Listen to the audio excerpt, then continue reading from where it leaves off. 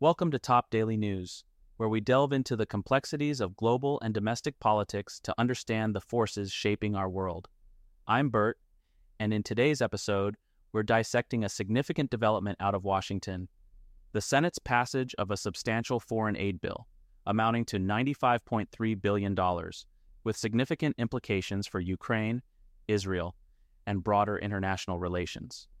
This move sets the stage for a contentious showdown with the House, where Speaker Mike Johnson has expressed strong opposition. Let's explore the details, the reactions, and what this means for U.S. foreign policy and domestic political landscape.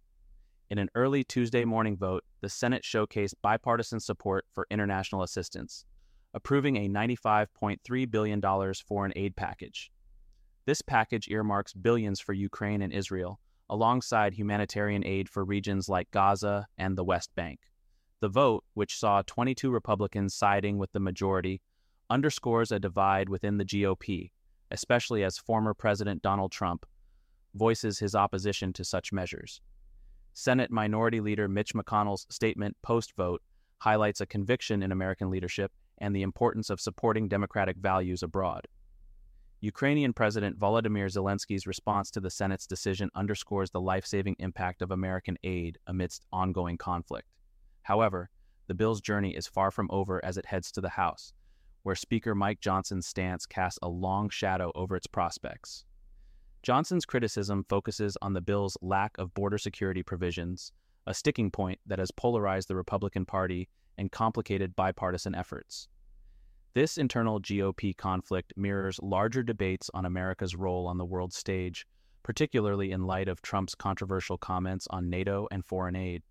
Senators like Tommy Tuberville and Roger Marshall's defense of Trump's stance reflects a broader discussion on national priorities and the balance between domestic and international responsibilities.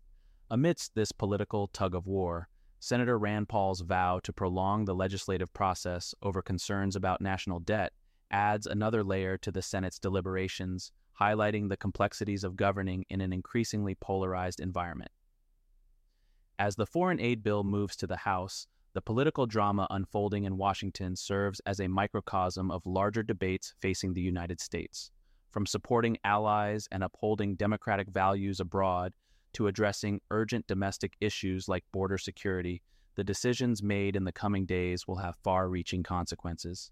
As always, we'll keep a close eye on developments and bring you the latest analysis. Thank you for tuning in to Top Daily News. I'm Burt, encouraging you to stay informed, engaged, and connected. Until next time.